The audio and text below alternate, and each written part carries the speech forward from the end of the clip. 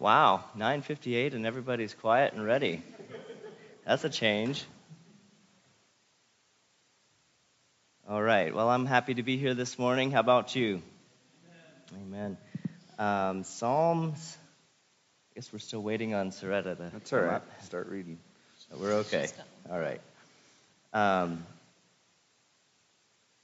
Psalms chapter 18, verse 3 says, I will call upon the Lord who is worthy to be praised.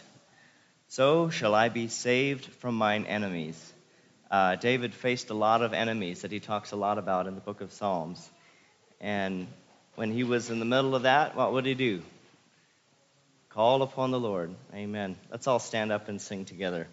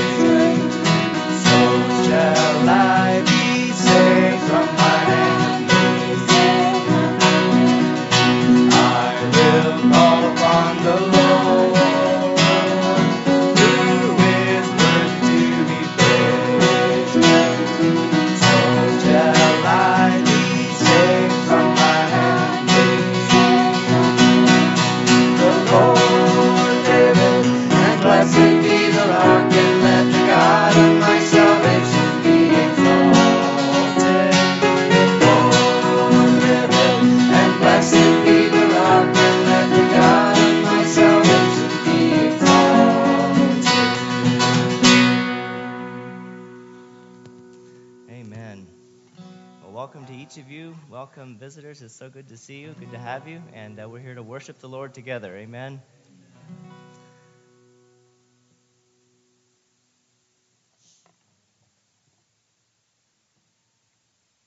Let's sing, Knowing You, all I once held dear, and built my life upon. All this world reveres and wars to own. All I once thought gain, I have counted loss, spent and worthless now compared to this, knowing Jesus.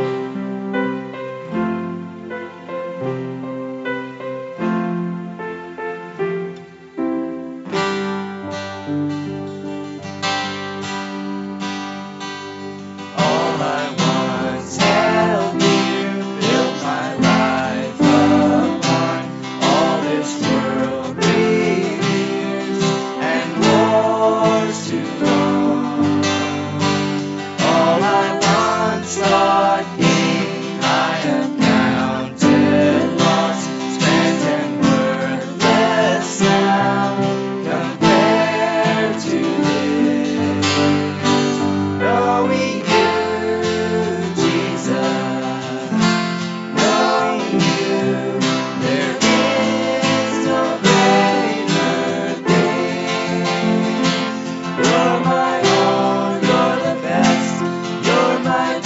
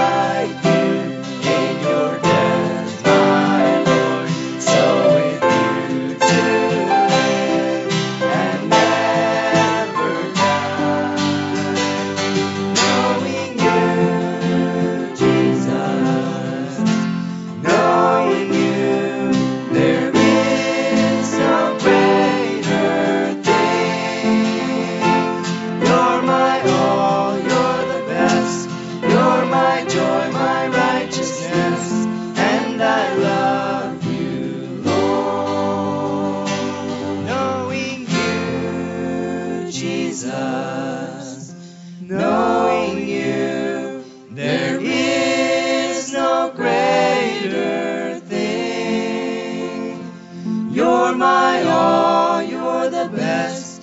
You're my joy, my righteousness, and I love you, Lord. And I love You, Lord.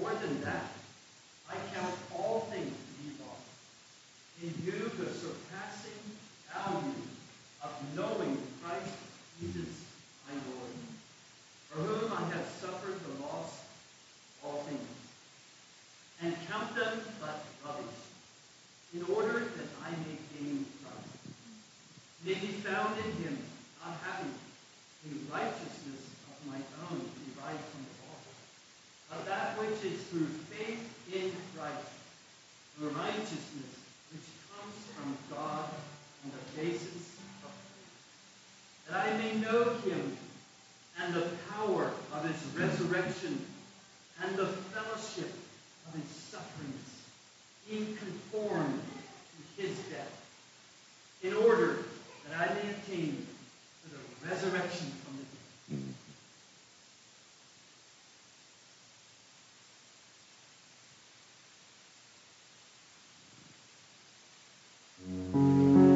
Amen.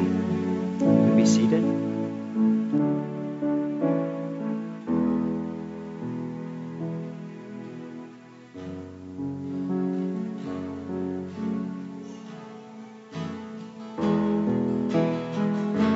The grace of God has reached for me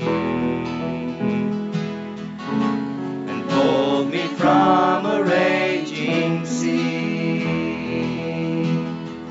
and I am safe on this solid ground. The Lord is my salvation.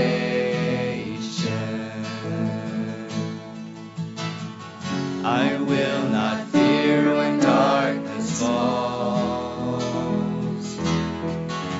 His strength will help me scale these walls. I'll see the dawn of the rising sun. The Lord is my salvation. Who is like the Lord our God, strong to save, faithful in love? My debt is paid and the victory won. The Lord is my salvation. My hope is hidden in the Lord. He flowers each promise of his word. When winter fades, I know spring will come. The Lord is my salvation.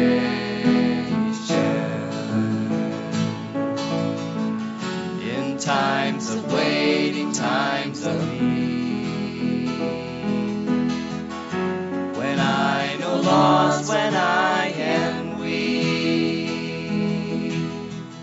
I know his grace will renew these days. The Lord is my salvation.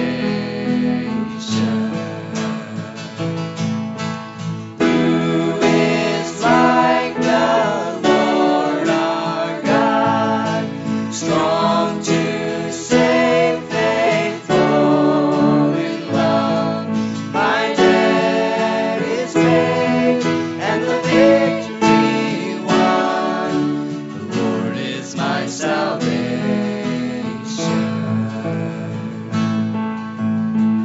And when I reach my final day, you will not leave me in the grave, but I will rise. You will call me home. The Lord is my salvation. Who is like the Lord our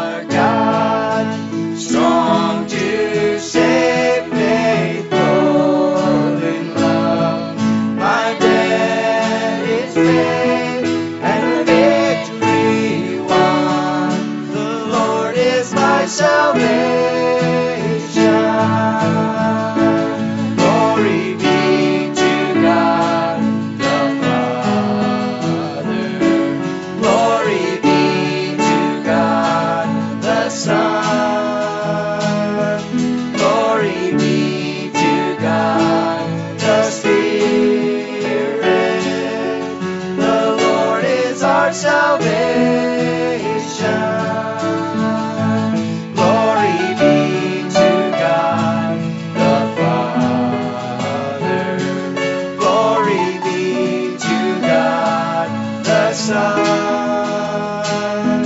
Glory be to God the Spirit. The Lord is our salvation. The Lord is our salvation. The Lord is our salvation.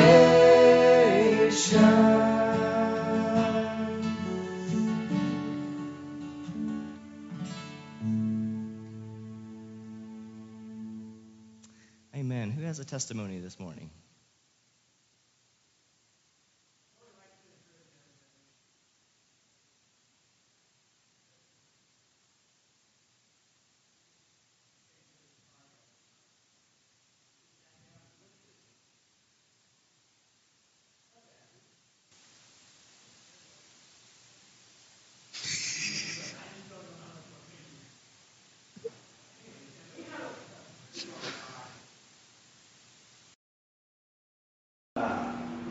He's really been on my heart the last week.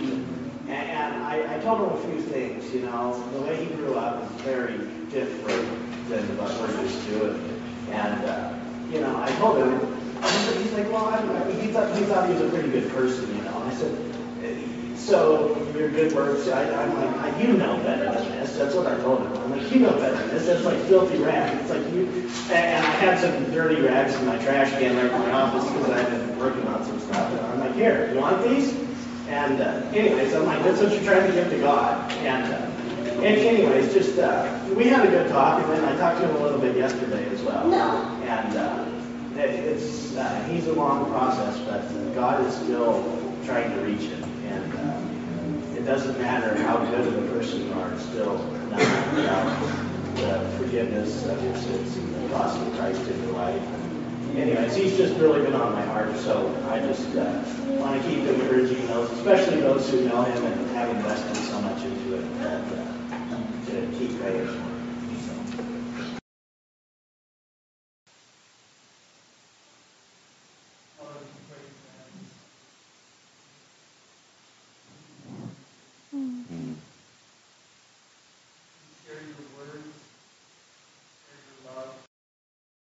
Share what your Holy Spirit is doing in our lives. We cannot convert the soul. Only your redeeming love and grace and truth through your Holy Spirit spoken into the heart of man can make us be born again. Can raise us up from the dead. That inner man that is dead in sins. You, Lord Jesus, are the only one who can raise that inner man to newness of life. Your Holy Spirit, we pray today that you would do it for us.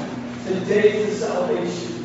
Today is the day of salvation. Oh Lord, let him hear your voice and not find his heart.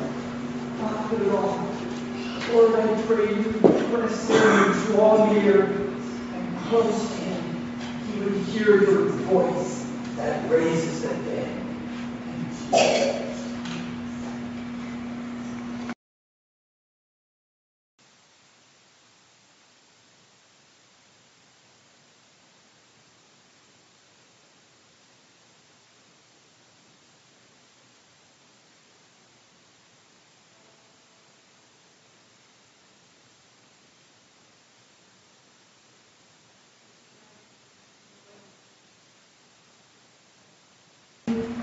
I'm starting to feel better every day, and I'm just so encouraged.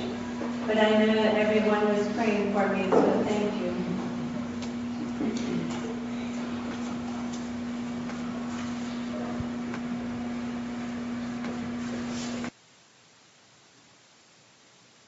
Amen. Does anyone else have a prayer request or anything on your heart?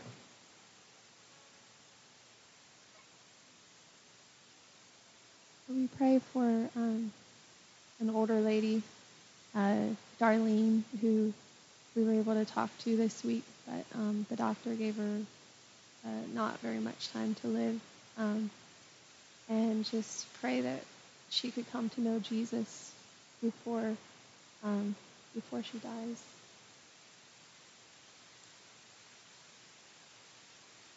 Dear Heavenly Father, I just lift up Darlene to you this morning. God, you created her. You love her so much. And oh God, I pray that she would cry out to you during this time of loneliness, of fear. While her mind is still sharp, I pray, God, that she would see how much she needs you. And God, I pray that you would save her, that you would save her soul so that she can be with you for all eternity. Oh God, I pray that the devil would not be able to blind her eyes and to make her feel like all the things that she has done are not good enough to stand in your presence, but Father, that it would drive her to the cross, and Father, that she would see Jesus and she would ask for forgiveness, and Father, that she would be saved. I pray for Phil and Katie and Mom and Dad as they live next to her, and as you give them opportunity to speak with her. God, I pray that you would give them the words to speak, and that they would have the great privilege and honor of bringing her to you, Jesus. I thank you for her. Thank you for bringing her into our lives. I pray that you would help us to love her as you love her. And I pray you would be with her today. In Jesus' name, amen.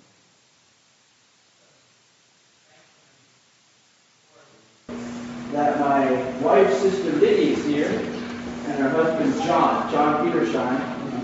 And it's not an easy thing when you're Amish to come out and go to a strange church like this, but so thankful that they're here. It's been a blessing to be with them, and over the years we've had some really, really good times in Florida, playing rope together a lot, and just to have them here this morning, and what a joy. And I'm sure my wife is excited too. I hope Liddy and Johnny are as excited as we are. Amen. Welcome.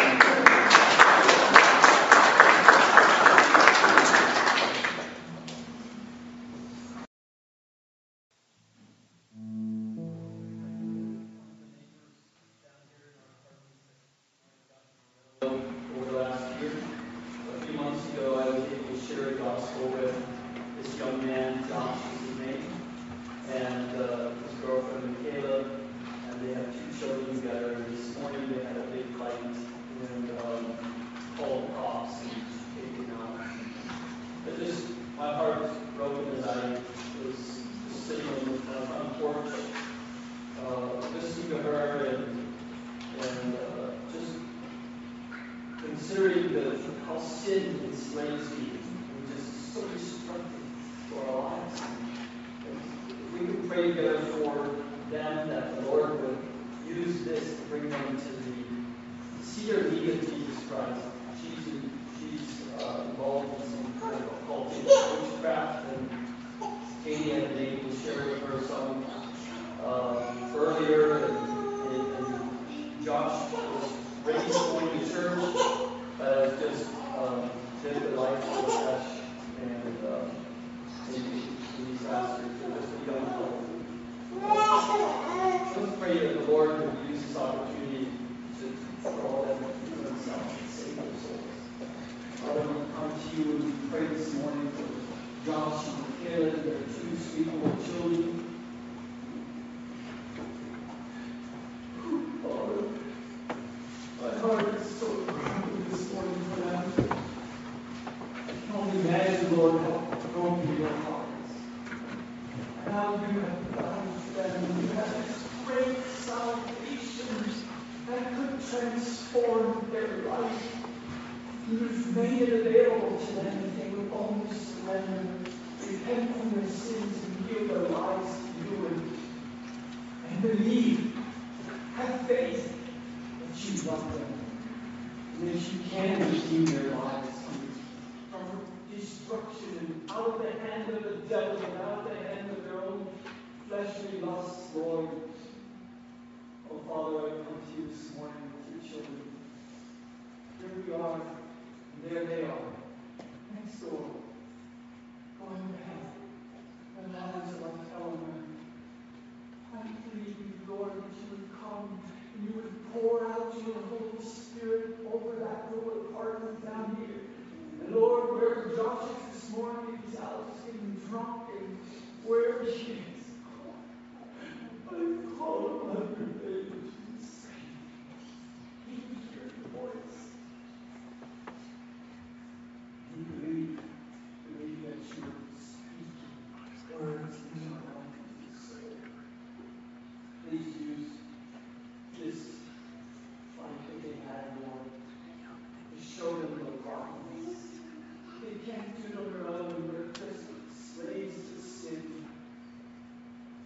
Is he not?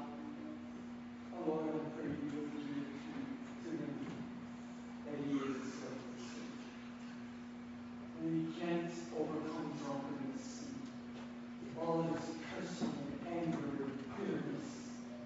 He can't overcome it unless your Holy Spirit comes and brings new life in him. I pray, Lord, you would draw me into this uncovered and your children.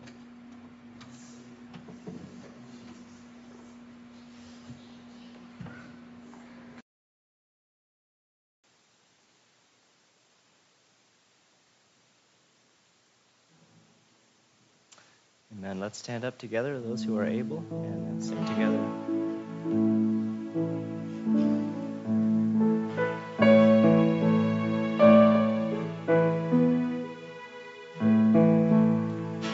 In the view from the mountains, there's a story to be told. In the crashing of the ocean, there's a power that no man will ever hold. All the stars in the heavens decorate your handiwork, and like a mighty choir, they come to celebrate your word. Don't let me miss the glory. Don't let me miss the grace. All creation is singing to the honor of your name. Don't let me miss the wonder. Don't let me miss the grand design. And the lightning and the thunder, Lord, open up my eyes. Don't let me miss the glory.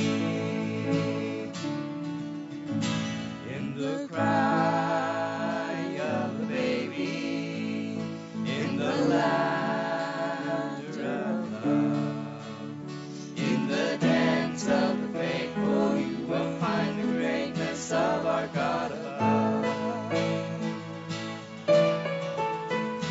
In the prayer of the righteous, in the beauty of your grace, in a brand new morning's mercy, all your memories of my sin have been erased.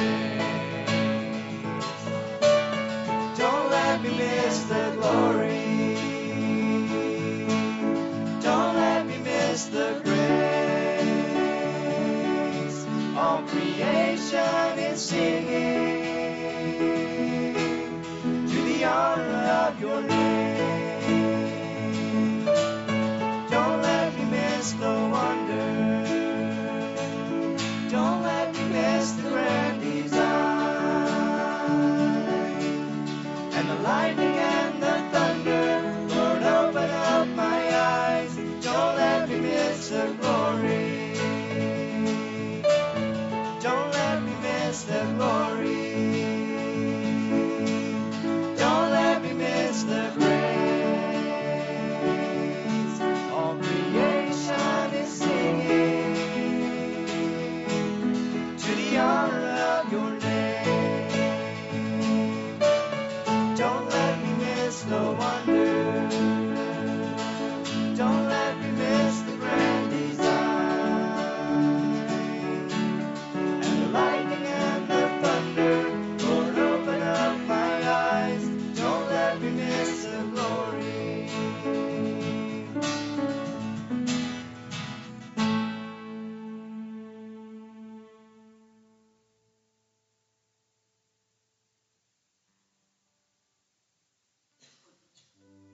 singing that song, you have no excuse to look around you this week and be sad at what God is doing or who God is.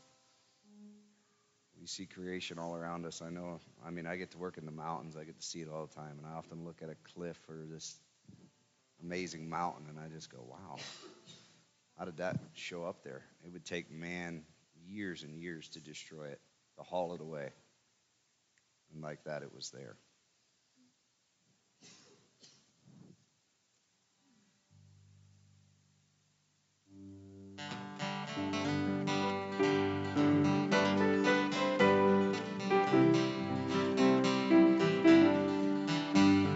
Some glad morning when this life is over, I'll fly away to a home on God's celestial shore. I'll fly away. I'll fly away, oh glory, I'll fly away. When I die, hallelujah, by and by, I'll fly away. When the shadows of this life are gone, I'll fly away. Like a bird from prison bars and thrown, I'll fly away. I'll fly away, oh glory, I'll fly away. When I die, hallelujah, by and by, I'll fly away.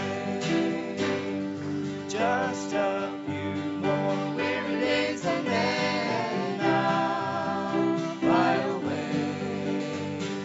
To lead on when joy shall never end, I'll fly away. I'll fly away, oh glory, I'll fly away in the morning. When I die, hallelujah, by and by, I'll fly away. I'll fly away, oh glory, I'll fly away in the morning. When I die, hallelujah, by and by, I'll fly away.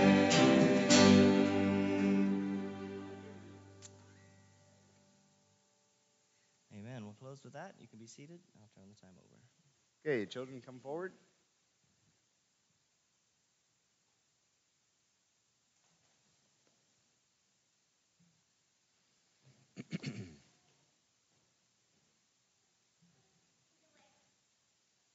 Okay. And we need the Chiltons back, don't we? You don't remember who they are. Huh? Lexi's sick. Oh. Well. On what day?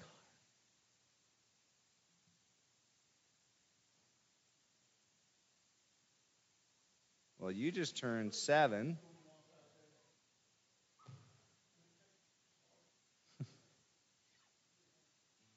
Who sat on a fob?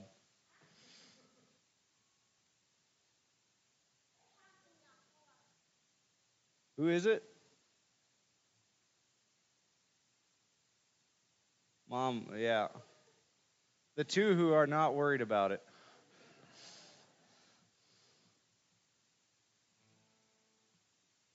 Well, the whole neighborhood now knows we're having church.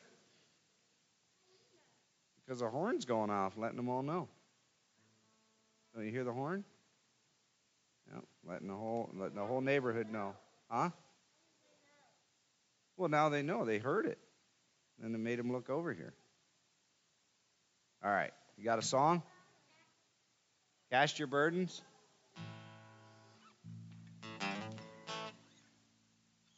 That chord is never long enough, is it? All right, are you ready? Cast your burdens onto Jesus, for he cares for you. Cast your burdens onto Jesus, for he cares for you. Higher, higher, lift up Jesus, higher, higher.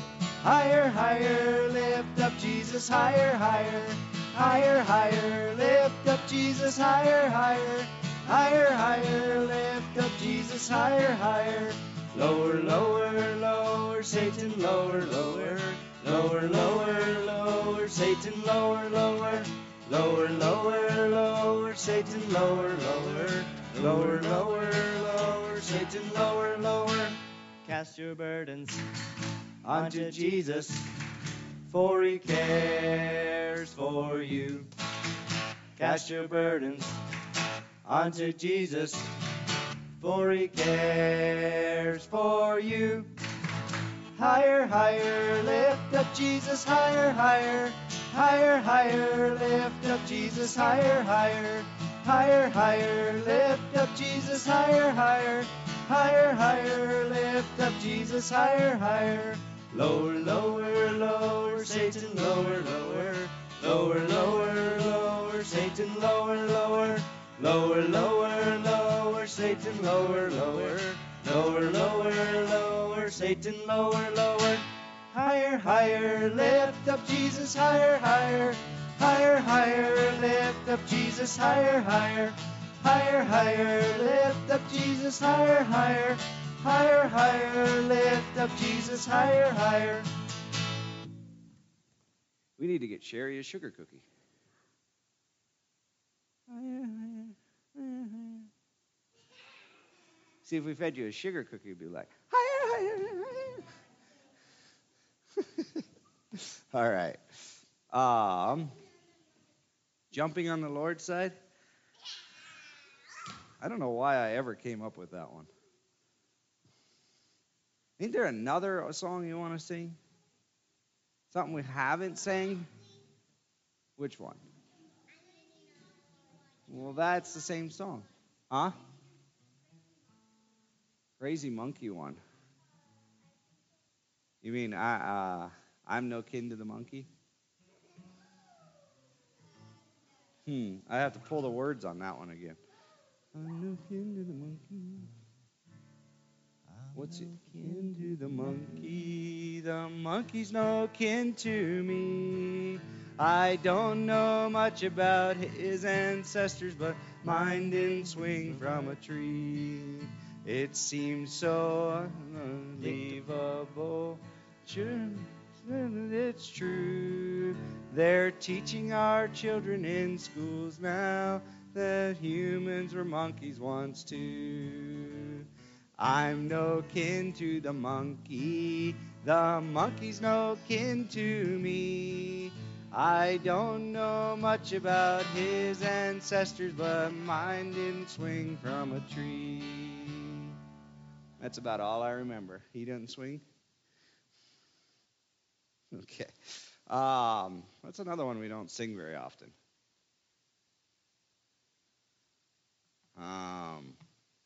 I got to prepare for this a little bit more and think about some of these songs.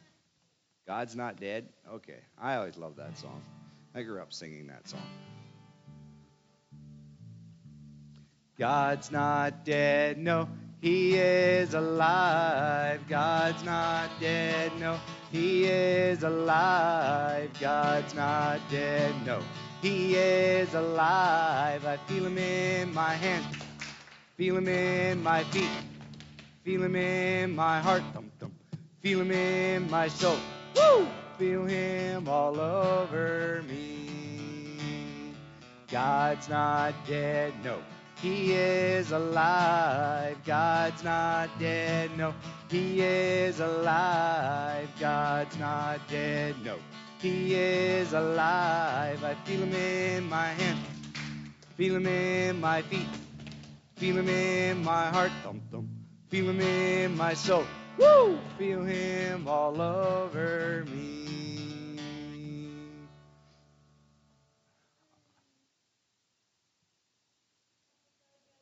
That's the one I was thinking of. You got that one? I've got the joy, joy, joy, joy down in my heart. Down in my heart. Down in my heart. I've got the joy, joy, joy, joy down in my heart. Down in my heart to stay. And I'm so happy, so very happy. I've got the love of Jesus in my heart. And I'm so happy, so very happy. I've got the love of Jesus in my heart. I've got the wonderful love of my blessed Redeemer way down in the depths of my heart. Down in the depths of my heart. Down in the depths of my heart. I've got the wonderful... Where? Down in the depths of my heart to stay. And I'm so happy, so very happy.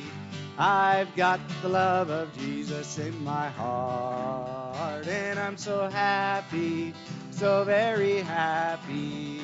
I've got the love of Jesus in my heart. So you guys ready for some special guests up here today? Yeah, I had an idea. There's been a couple that have not been up here in a long, long time. You think about it? So there's two boys that have not been up here in a long time. And I think it's high time they come back up and revisit their second childhood. There's Brandon and Michael sitting in the back, playing on computers or whatever they do back there. So I think they both need to come up here and sing Wrapped Up, Tied Up. What do you think? All right. Brandon and Michael, let's go. Woo! See, I don't think they remember how to do this.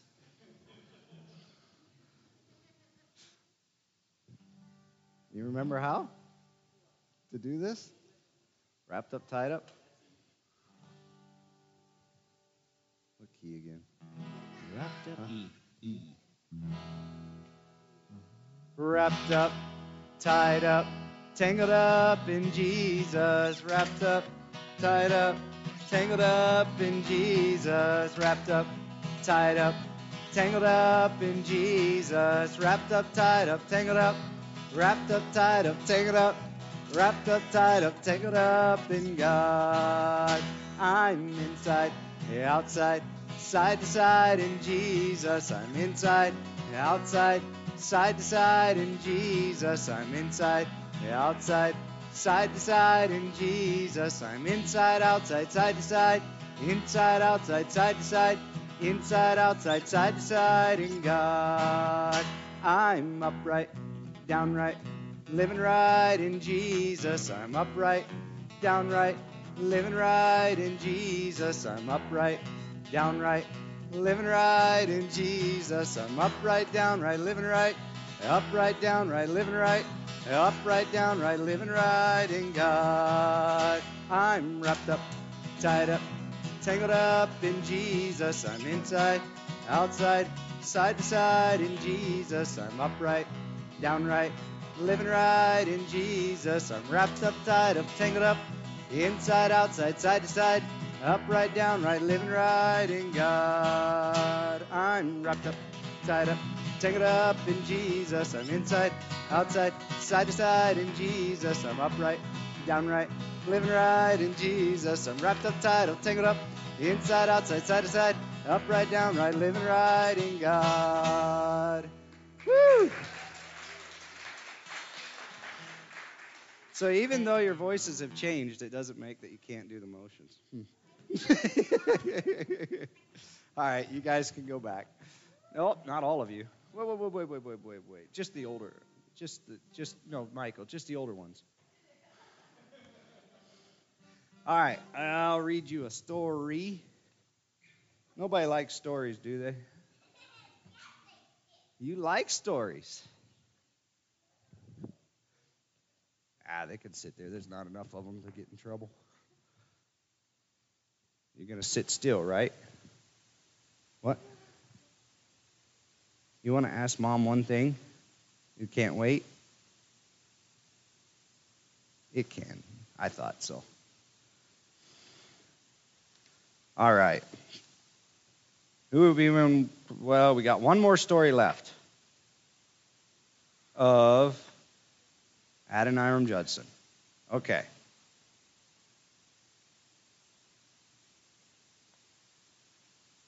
The war between Burma and England was over. Adoniram and Ann Judson were weak from the hard times during the past 2 years. Exhausted, they were on their way down the Irrawaddy River back to Rangoon.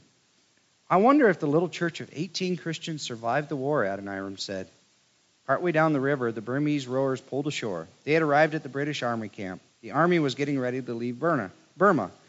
Sir Archibald Campbell met the 2 American missionaries as they stepped off the rowboat. "Welcome," the general cried. "I have a special dinner for the Burmese officials who signed the peace treaty." We read this. Yeah, we did. Never mind. Sir Etta said I had one more left. We read that one. And on we go. Do you remember the story? What happened? Uh-oh. Remember, they were the honored guests of the general, and there was one man that had treated Ann very, very badly, and he thought for sure they were going to give him nothing but trouble because of it, and he was a Burmese official. But Ann just looked at him and said she forgave him for all that he had troubled her. And I believe that man became a Christian. All right. So you get to learn about somebody else. We're going to read a little bit more than normal here. Anybody know who David Livingstone is? You do. Heard that name before, huh? Here's a picture of the guy. Looks pretty normal, don't he? You don't think he looks normal? He looks normal to me. He's got a nose, 2 ears, a mouth, just like you. All right. He was a missionary to Africa. Africa. That's a far away, ain't it? Okay. We got a young man in our youth group that's going to Africa to be a missionary down there.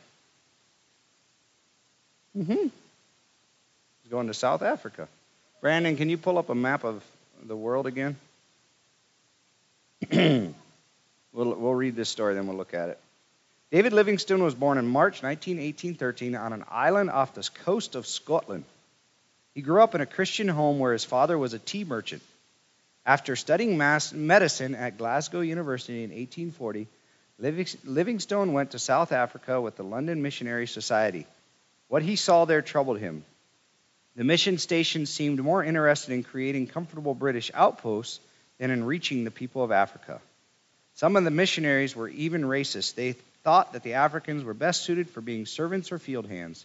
But Livingstone believed that the African Christians, once trained, made better missionaries to their own people than the English did. Livingstone quickly mastered several African languages and learned the ways of the people. Shortly after he married Mary Moffat in 1844, the Livingstones set out to build a new mission station on the frontier. From there, he planned to travel deep into Africa, where the people had never heard the gospel before. But before long, he realized that he wasn't a preacher or an evangelist. God wanted him to explore the country and open up new areas so other missionaries could follow. This he did in 3 trips. Livingstone died on April 30, 1873, in Chuma and Susi, two of his faithful African friends carefully wrapped and embalmed his body and carried it to the coast. Chuma then went with the body to England, where Livingstone was buried with great honor. Chuma went with the Queen and told others in England about the travels and expeditions of David Livingstone. All right, so here is Africa. You see Africa? So over here, see this pink over here? That's the United States. That's where we live, about dead center of the A there. That's about where we are. Okay, so down here is Africa. This is South Africa right here. That's where David Livingstone, that's the next story, happened in South Africa. Okay? Got an idea now about the world? Pretty big place. I should put a globe in here. Remind me, the boys, to order a globe on Amazon. That way, every time we have a missionary story we read, we can look at where it's at on the globe. You don't know what a globe is? Oh my goodness. I need to. A globe? No, it's not like a glow stick at all. A globe is, what shape is the world? Like just a circle? You ever seen a ball? You ever seen a ball? Yes. What is it? It's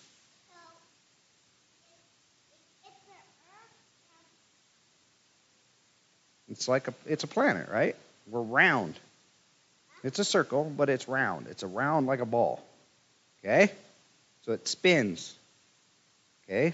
So the whole world is around it. So we look at a flat map, but I'll show you guys a globe. I'm going to get a globe. So I loved, as your age, I used to love to look at a globe, and I'd like look at it, and I'd like see where in the world I wanted to go. Because I love to go places in the world. So I would look, I'd spin it, trying to figure out how I was going to get there. And you turn it, right? Okay. I'll get a globe so that way we can look at missionary trips. Yes, that's where I had one too. Good. So now you know what a globe is, right? And it spins. Does it turn? Mm-hmm. Oh, on the iPad, of course. It's an app. The New Age globe. All right. So David Livingstone is down in South Africa. Attacked by a lion. Attacked by a lion. Okay. We all like lions, right? They might. Okay, let's see if they eat David. When David Livingstone first arrived in South Africa, most missionaries worked along the coast. There are too many missionaries here, he said. I want to go where people have never heard the good news before. The people in charge of the mission thought young Livingstone had too many big ideas. One of these ideas was to train African Christians to be missionaries. When white men preach, Livingstone argued, Africans just think we're talking about our odd European ways and customs. But when their own people tell them about Jesus, they see the truth. But the mission board didn't want to support African teachers, so David Livingstone raised some money himself. When he finally got permission to begin a mission at Mabosta, 200 miles into the interior of Africa, he took along an African teacher named Mibalwi. I'm terrible with names. Mibalwi. For 3 months, Livingstone and his friends worked to build the new mission station. But one day he heard that lions were eating cattle in a nearby village. Ordinary lions don't attack during the day, the villagers said. These must be devil lions. They were afraid to fight them. Don't be afraid, said Livingstone, interrupting the work on the new station. Mibalwe, come with me. If we shoot one, that'll scare the others off. Sure enough, soon after they arrived, a lion boldly broke into one of the cattle pens. Livingstone raised his gun and fired both barrels. The lion jerked back and roared. Quickly, Livingstone reloaded. Mibalwe yelled a warning. Livingstone looked up just as the lion sprang at him. It caught Livingstone's shoulder and its huge jaws crushing the bone. Both man and animal rolled in the dust. When the lion came to its feet, it shook Livingstone like a rag doll. Livingstone thought, I wonder what part of me he will eat first. What do you think is the most tender morsel? I don't know either. Mibalwe raised his gun, but it misfired. The lion immediately dropped Livingstone and attacked the African teacher, burying his teeth in Mibalwe's leg. When another man tried to spear the lion, it turned and charged him, and then suddenly fell dead as Livingstone's 2 bullets finally did their job. Sure enough, the other lions ran off and didn't come back, but Livingstone and Mibalwe were badly injured. It was a hard time for the brand new mission, but Livingstone wrote to his father in Scotland, praising and thanking God for saving him from great danger. Even though David Livingstone couldn't work on the building project because of his injuries, he was able to watch over the work until it was finished, but he needed more rest. He left Mibalwe at the new mission and traveled back to headquarters, where a young woman named Mary Moffat nursed him back to health. She was the daughter of Roger Moffat, a mission director and well-known Bible translator. She admired this rugged young missionary who was not afraid to go where no white person had gone before, and he was impressed by her gentle, steady character. Livingstone asked her to marry him, and Mary said yes. Not only that, but she was willing to go with him to the Mabosta mission. David Livingstone realized he had a lot to be thankful for, even after being attacked by a lion. You know, we were talking Friday night at our youth in our youth meeting, and we were talking about how in the lowest of times is usually when God shows himself the most faithful. You don't think so? I mean, should we ask them? Do you think in the lowest of times God can show himself the most faithful? Or when do you see that God shows himself the most faithful? It's usually in the hardest of times. Do you think being attacked by a lion is a good thing? Most young men would not think that's a great thing to be attacked by a lion, but he got a wife out of it. Because his nurse became his wife. Yeah. So be careful who you nurse. You never know. So you think about it. So sometimes in the lowest of times, that's when God is doing his greatest work. I think David Livingstone would testify to that. We know that in everything, God works for the good of those who love him. They are the people he called because that was his plan. Romans 8:28. All right, you can go back and sit down.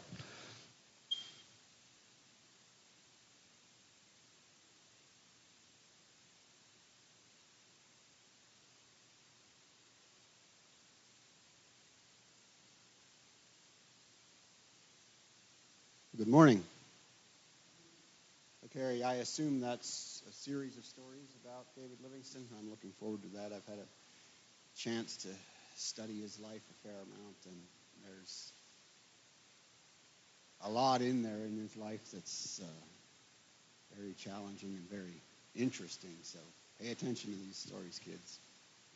So, and I think for your kids singing next week, I'm going to nominate Pat and Noah to come up and help you sing. They were back there trying to get their emotions down. I think they about have them. So,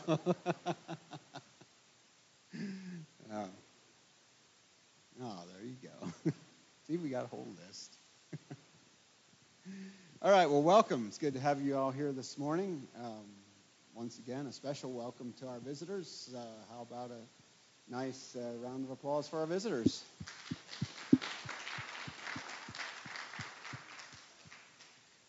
It's good to have you here today, and for those watching online, we're glad you're able to join us in that way as well.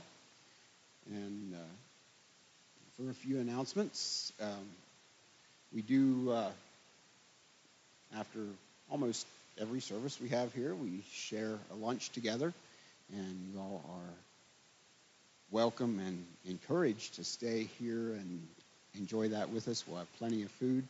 We find that time to be a great time of fellowship following our service here, so please enjoy that with us after our service. I did not look closely at our schedule. Is there anything on the schedule this Wednesday evening, Phil? Nothing on the schedule this Wednesday. All right.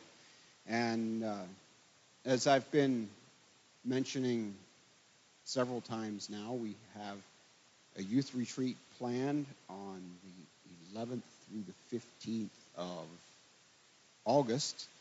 That is a Wednesday evening through a Sunday afternoon.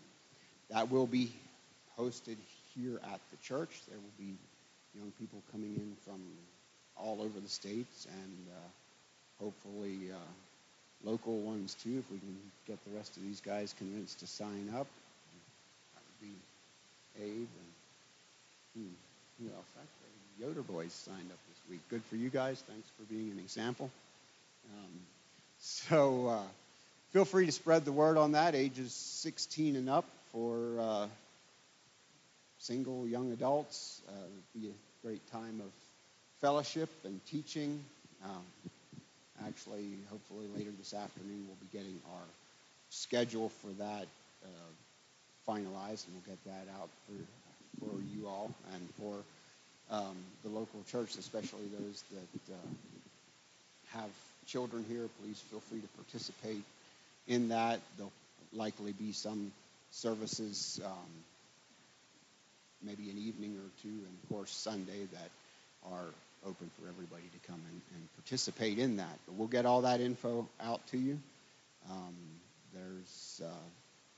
The ladies are going to be in charge of all the food, so they may need extra help on that. If there's anybody that isn't on board with that yet and wants to help, please contact Katie with that.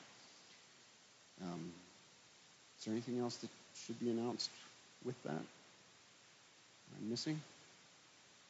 So we're looking forward to that. Please spread. It is online, right? It's on our website. Should be right on the home page. So even if you are local here as a young person, please do register for that. I think that concludes that part. That's most of the announcements that I have. John Olive is here, and I believe he's going to share the word with us. So come on up here, John, and we'll have a word of prayer, and I'll turn the time over to you. Father, I thank you for my brother John. I thank you for his willingness to come and share your word again. And I pray, Father, that you would anoint his lips with your words, filling with your Holy Spirit. I pray that we would hear the words today that each one of us needs to hear. I pray that we would not be as one who looks in a glass and forgets what he sees, but that we would look into your word and that it would go deep into our lives and that it would bring forth the change that you desire. So I pray a special blessing for my brother as he shares, that we give him grace and wisdom, and that our hearts would be open to receive the truths of your word. Thank you and praise you in Jesus' name. Amen.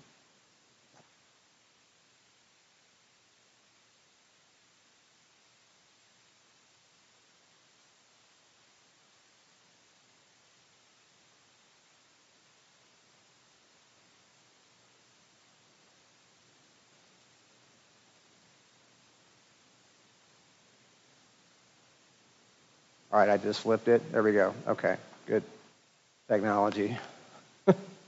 Well, I want to issue a special welcome to our Amish friends that are with us today. Glad you're still here. It is can be unnerving to go to a church where you're not used to how things are done. Years ago, my family and I, our wife and my son, we went to a kind of a Pentecostal Assembly of God type church in Cheyenne, because a young man that we were ministering to was getting baptized. So the baptism was at the end of the service, and I wasn't sure I was going to be able to make it through that. Like I needed cement in my shoes or something, because things got a little weird. People were getting slain in the spirit. There were like 3 or 4 people, laying out on the front, and people were running around the auditorium and whooping and hollering, and I think they may have been even barking. I'm not sure. And it was just a little bit more than I could stomach, but we stayed there and we watched the baptism, and it was a blessing. So I'm sure you probably have had a few moments like that today, and so thank you for hanging in there. Try not to send you running out with the sermon. So, but I know that can be difficult. Now, I would like to think that most of my sermons are worthwhile and have something to offer. This one is, I think, one of the most significant sermons that I've put together, and it's not because it's going to be a lot of knowledge about parables or anything like that in the Word. It is going to be born from a life that has been filled with many, many failures and mistakes, and the lessons that God has taught me through those, and hopefully it will be a blessing to you.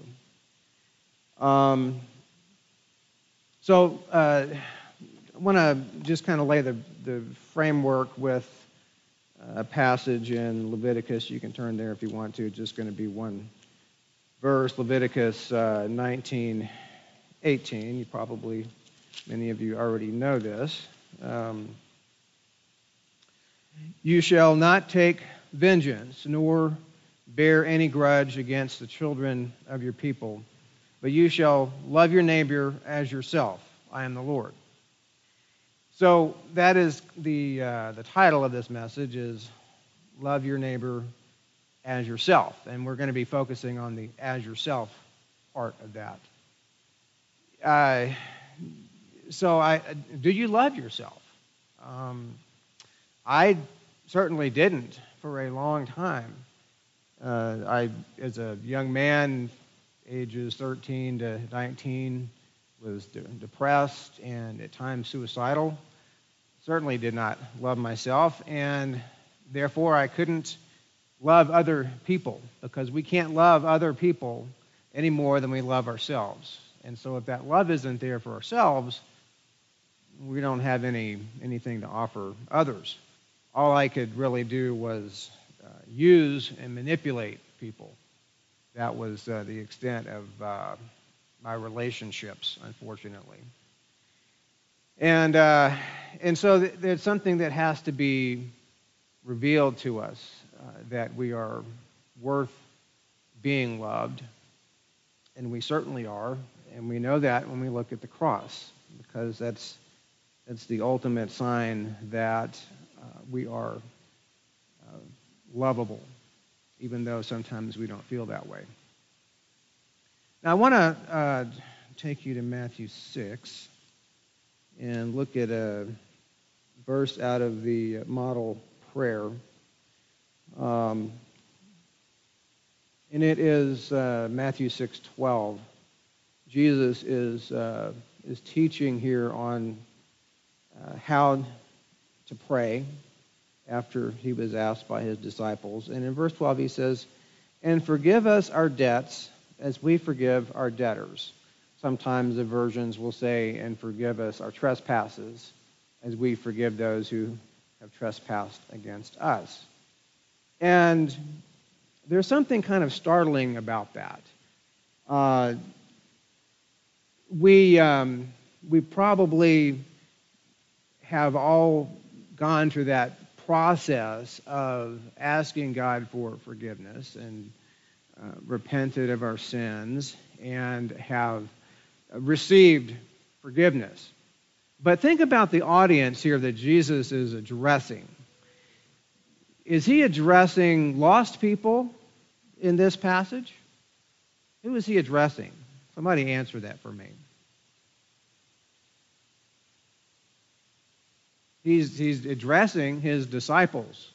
These are individuals who have already gone through that process of surrender and repentance, and they are now dedicated to following Christ in their lives.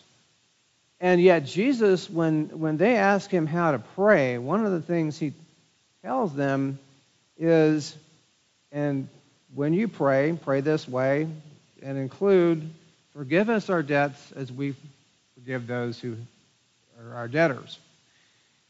So there is a sense in which Jesus is telling his disciples, you're going to have an ongoing need to be asking for forgiveness for the things that you do.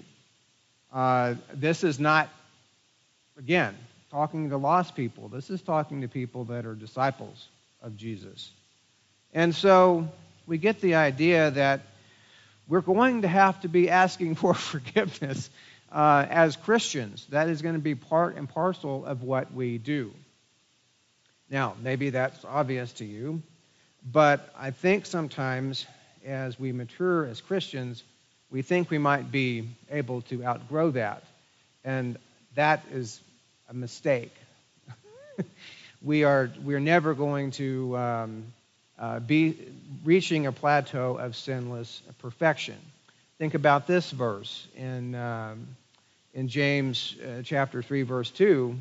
where he is cautioning people to let not many of you become teachers, knowing that you will receive a stricter judgment.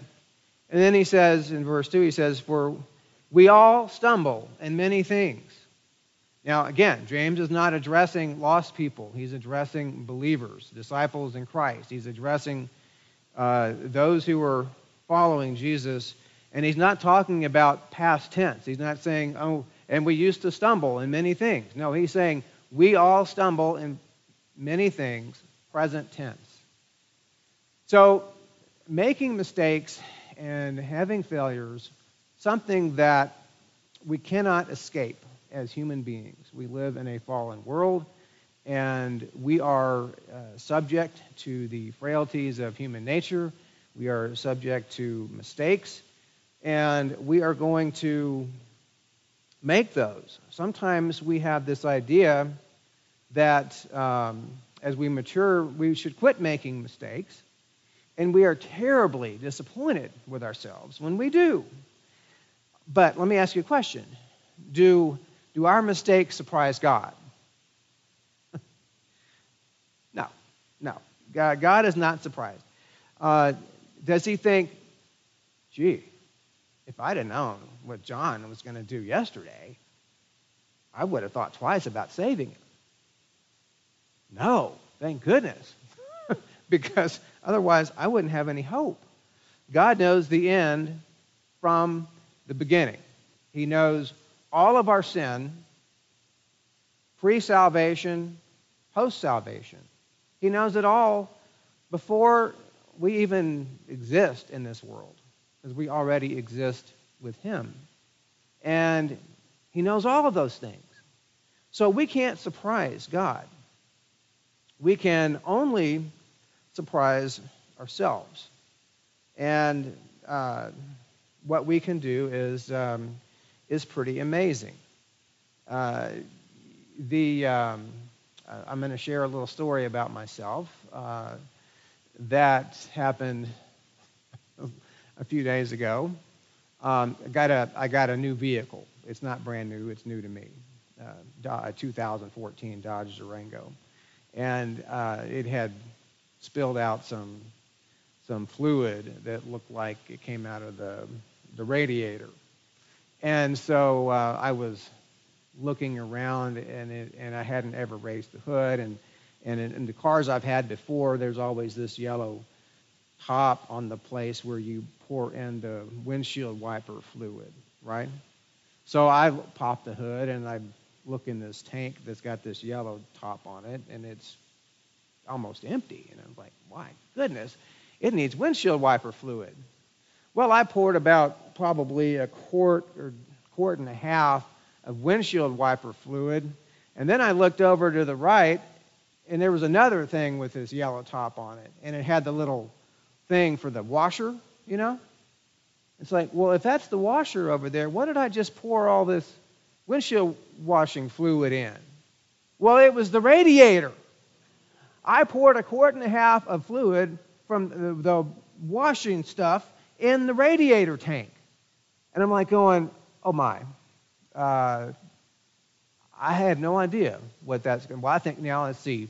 Not supposed to freeze, you know, because it sprays on your windshield even in the winter. So maybe it's also got some coolant properties, I hope. And so let me just tell you how that turned out so you'll know what to do if this ever happens to you. It held up okay for a couple days. And then something happened, and it started breaking down, and it started boiling. And it boiled out, and my temperature went up a lot. And so after it all boiled out, then I was able to refill it with the right stuff, water and antifreeze, you know, and things are okay now. But if you ever accidentally pour a whole bunch of windshield washer fluid in your radiator, probably ought to just drain it right then and refill it. Don't take a chance on it like I did. Now, that wasn't just stupid. That was like serious stupid, okay? I mean, it's like that it's not just Texas barbecue, it's serious Texas barbecue, that kind of deal. It was serious stupid. And I share that because,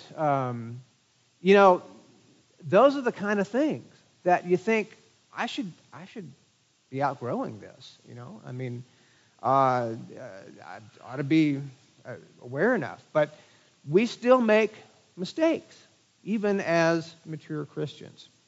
Hopefully, not many that are that ditzy. I don't know what else to call it. Now, I'm not talking today to people who are embracing perverted grace. I don't think there's anybody in here who thinks that their behavior as a Christian doesn't matter. It absolutely does. And anybody who knows God in a real way is going to have a bias for obedience and an intense desire to please God.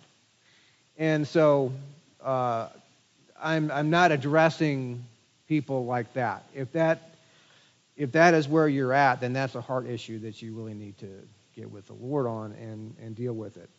I'm really talking to people who want to please God and who become distraught when they lose their temper, or they act selfishly or irresponsibly or impulsively. A person, we can want to please God, and it can be extremely traumatic when we fail Him, and it can cause intense guilt, depression, all sorts of things that we feel like God might have a hard time forgiving because we're supposed to be mature. Well, you need to get over that real quick. That's just the bottom line. You and I are going to make plenty of mistakes. Even as mature Christians, we're going to make plenty of mistakes. And that is actually a good thing. Remember, we all stumble in many ways. Mistakes are extremely useful to you as a Christian. Think about this. Number one, they allow us to remain humble and teachable. Okay? When I make a mistake, I want to acknowledge it because it is an opportunity for me to practice receiving humility and staying humble. The most destructive thing that we can have in our lives as Christians is pride. And to have pride rear up, all we have to do is hide our mistakes from other people. That is the beginning of hypocrisy. Putting on a mask and saying, that's not me, I'm Mr. Perfect, I don't make mistakes. And preacher after preacher after preacher after preacher has fallen because of that very issue. They need to pour windshield wiper fluid in their radiator. That's what needs to happen to them. They need some humility. So, mistakes keep us humble and teachable. Secondly, they help us to be compassionate with the failure of others. Okay? Because if we are going to minister to people who, like this couple you talked about, that's a disaster, right? And we can develop, it's like, what's up with those people? Those people. Whenever you hear yourself thinking, those people, pay attention, that's a red flag. Those people, they should just get it. They ought to wake up, smell the roses, drink the coffee or whatever. And if we are deceiving ourselves about our own failures and mistakes, then we're going to have a hard time developing compassion to embrace people like that because they need someone they can relate to. Without mistakes, we really have no ministry to offer to people because it's really the mistakes that we have overcome and the failures that we've overcome that equip us to be able to minister to people. So I'm not telling you to go out and seek a mistake or make a mistake on purpose, but understand that they are going to happen. And they are extremely useful, and I believe as Christians, they are God ordained. We don't make mistakes by accident. We make mistakes that God allows us to make because he needs to teach us something, or he is equipping us to minister to someone else that is going to make that same mistake that we're going to run into. So, be kind to yourself when you make a mistake, and be kind to others when they make mistakes. Now, when you make a mistake, how long do you typically beat yourself up for it? Somebody give me an answer. I mean, if you're willing to do that. How long do you grovel and moan and complain about your unworthiness? At least a day, okay? That's a pretty common answer, I would think. Some might really go overboard and do it for a whole week. Some who are working a little more diligently on understanding grace, maybe an hour, I don't know. But most of us wind up beating ourselves up for some period of time after we're aware we've blown it. Now, but let's think about 1 John 1:9. All right. So it says, if we confess our sins, he is faithful and just to forgive us our sins and to cleanse us from all unrighteousness. Now, considering that verse, how long is the gap that God is going to withhold forgiveness once we confess? There's no time. There's no time. There's no time between confession and forgiveness. God is just simply waiting for us to confess that and acknowledge, yeah, God, I blew it. All right. So when we confess, he forgives instantly, there's no room for guilt after that about our sin. Any guilt that we're feeling after we have confessed and received forgiveness is from the devil. All right? And this is where we get ourselves into all kinds of problems. We've got to develop a short memory about our failures. We want to think, okay, mistakes are going to happen. I don't want them to happen, but they will, and God uses them to teach me things. So, when I make a mistake, I acknowledge it for what it is, it's sin, and I forsake and confess it. Then, if I believe God, I should receive his forgiveness immediately and move on in grace. Cultivating a guilty complex may seem like we are being respectful to God. We are, God, I have sinned against you and it's not proper, and I'm going to wallow in some guilt here to demonstrate how sincere I am and how awful I've been. And I'm deeply sorry, and I'm going to feel guilty for at least another 30 minutes about this, just to please you. Like, is God honored by that? No, you know what that actually is? That is a form of self-righteousness. It is a form of self-righteousness, and it's born from pride. That's where that comes from.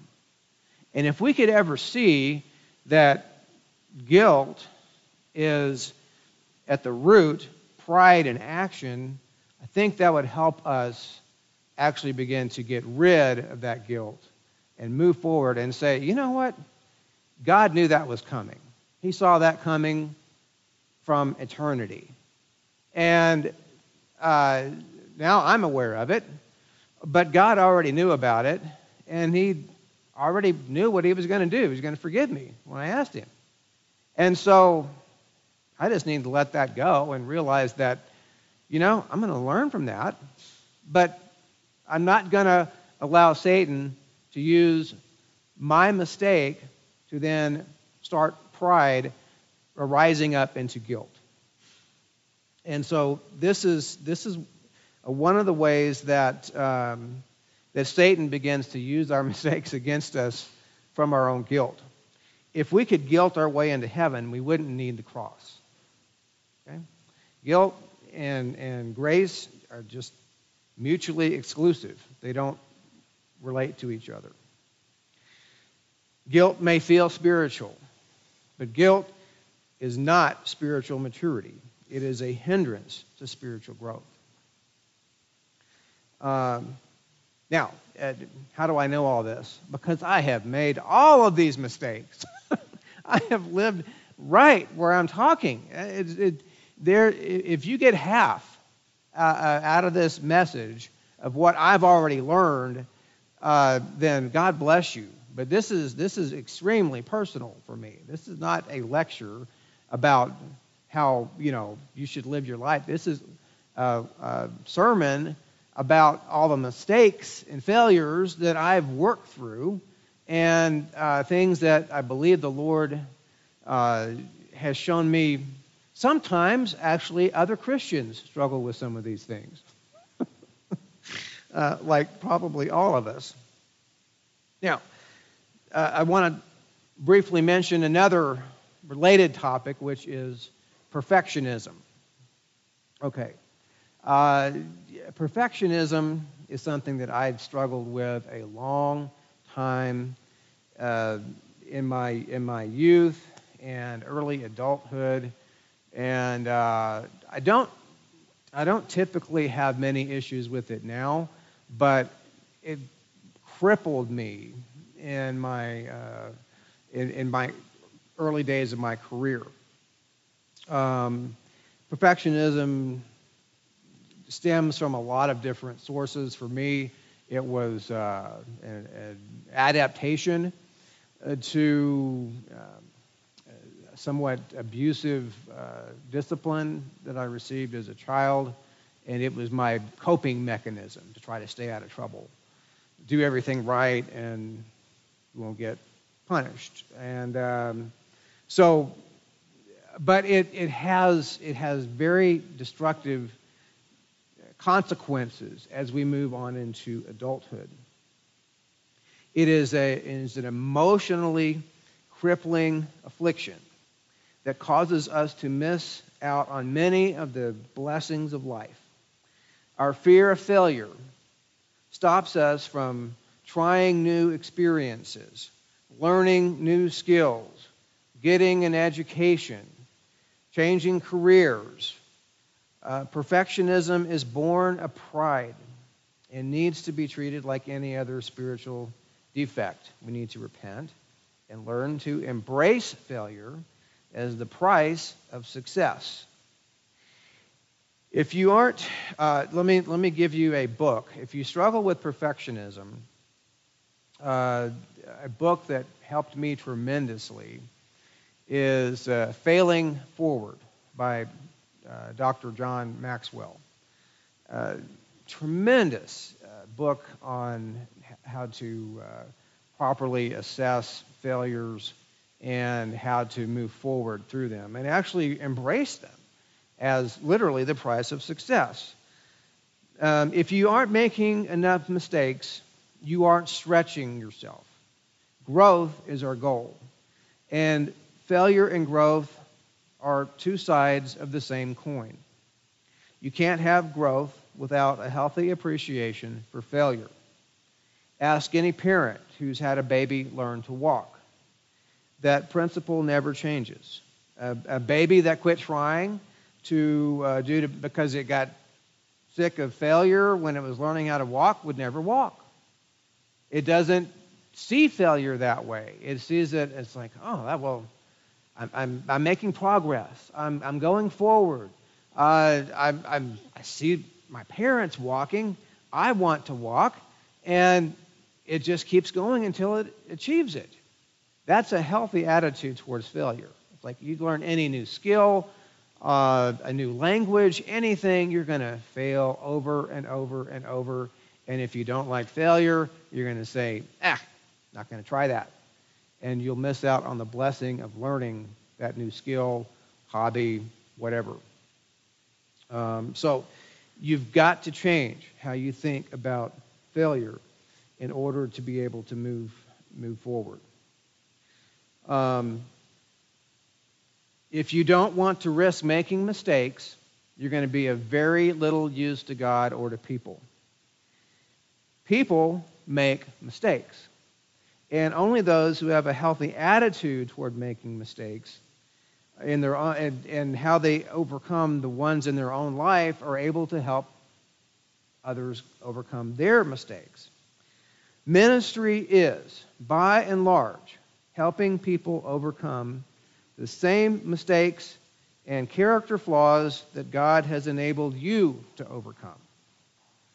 That equips you for ministry, overcoming mistakes. The more practice you have at overcoming mistakes, the better teacher you can be. So, be kind to yourself. Forgive yourself and continue to forgive yourself. God has and does. As we practice kindness and forgiveness toward ourselves, we are building empathy to do the same for others. We are learning to love ourselves so we can love our neighbor as ourselves. They're directly related, and we can't separate them. Now, I just have a few verses that I want to just read quickly. Just parts of verses that I want us to think about. 2 Corinthians 5:17. We are new creations. 1 Corinthians 1, verses 1 and 2. We are called saints. Psalm 50, verse 5. Saints are those who are in covenant with God. 1 Corinthians 2:16. We have the mind of Christ. 1 Corinthians 3, 21 through 23. All things are yours.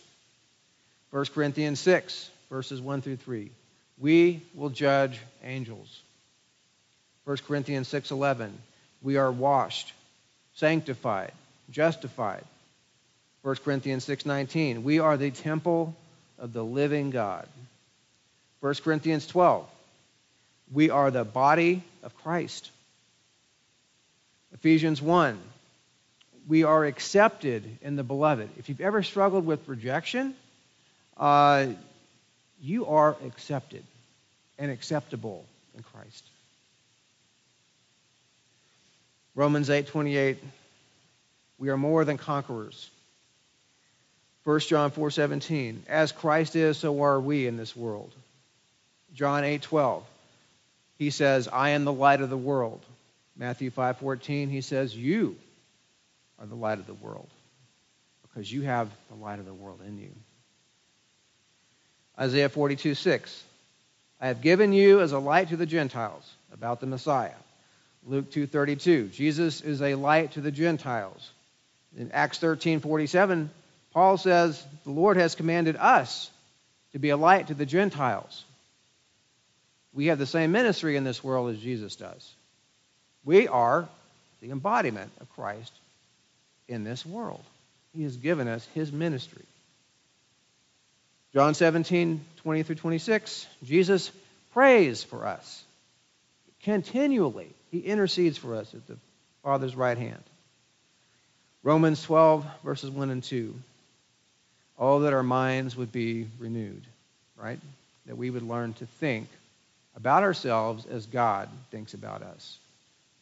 Worthy of his agony on the cross. Lovable because we are his creations. He sees not our failures, he sees our possibilities. And let's look for that in ourselves, and let's look for that in those around us, and be a blessing to this world.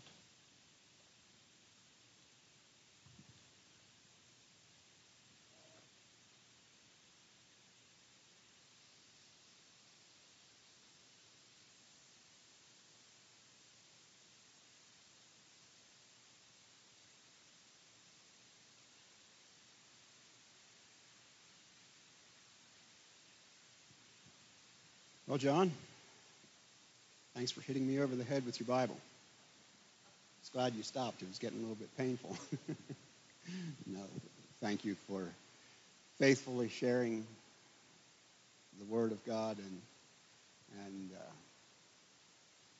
and please tell me I'm not the only one that is getting hit over the head. Maybe I am. Okay. But no, in all seriousness, though, that is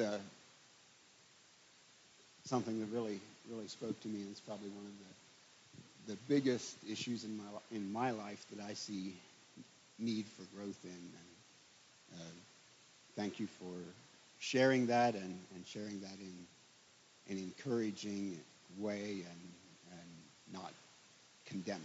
It was a blessing to hear from the Word of God. So, any other testimonies? Anything to share?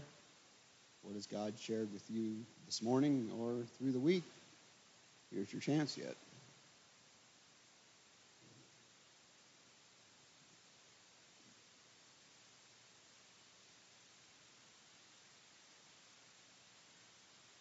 And to show you that it's true that that's an area of my life that continues to need work.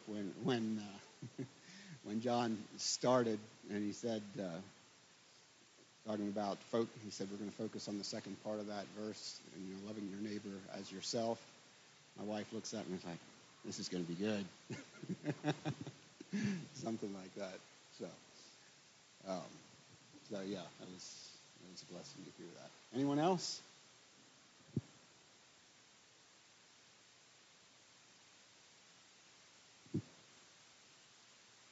I'm going to give it a minute or two here yet, because Carrie and Phil both look like they're intently coming up with something. Mike.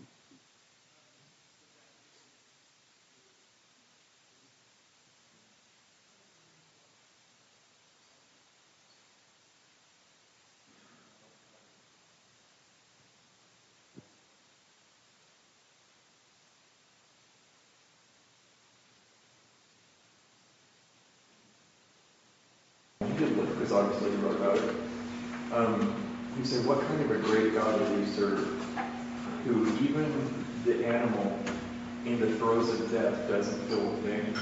God has compassion and has mercy, and they don't even know it. They don't even feel the pain. How cool is it that God would do that?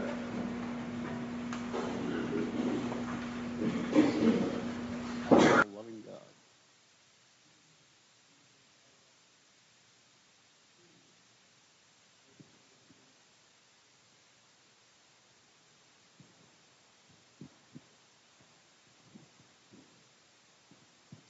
Anyone else? If not, I think that brings us to the close of this portion of the service. I can see some hamburgers and hot dogs cooking out there, so I assume that'll be ready shortly. So please do hang around for that and continue to enjoy the fellowship. So let's all stand and have a closing prayer and ask a blessing on the meal. And Phil, if you'd like to lead us in that. Yes, Father, thank you for your word of grace and truth into our lives. You do not only give us the truth, but you give to us grace and truth. And you tell us in John 1, you are full of that grace and truth. So I pray, fill each one of our hearts, our minds, Lord, with that grace and truth as we read your word, as we share the word with each other. And Lord, as we walk with you today and share your word, Lord, with others whose lives are devastated through sin and, Lord, who are still enslaved to sin, I pray, fill us with that grace, like you tell us, and all of us have received grace for grace. So I pray, give us that grace and truth that you're so full of. Thank you for this meal that you have so graciously shared with us. Lord, I think of the dear people in Haiti who are going through this time where many are starving. And I remember being down there, Lord, in the mountains, and many just served a little bowl of rice is what we had for lunch. And And they gave me a few pieces of goat meat on my rice. And I looked around and no one else had goat meat. I wondered why. He said they just gave it to you as their guest. They don't have enough. That's all they have. Lord, I just pray for the many of our dear brothers and sisters who are there, who that's the meal they're going to share today. As we live in America here and have this abundance of food, and we would, Lord Jesus, fellowship together in the sufferings of our brothers and sisters and enjoy the food, but Lord, seek to fellowship and build each other up, even as if we just had a little bowl of rice without any meat. Father, we pray that you would pour out your Holy Spirit upon them and that you would also do it upon us, knowing we need it just as much as they do. And we thank you. You're a faithful Heavenly Father who looks upon all your children all over the world without respect of persons. And you, Lord, are looking for those who are worship you in spirit and in truth and draw near to you, and you come and draw near to us. And you supply all of our needs richly.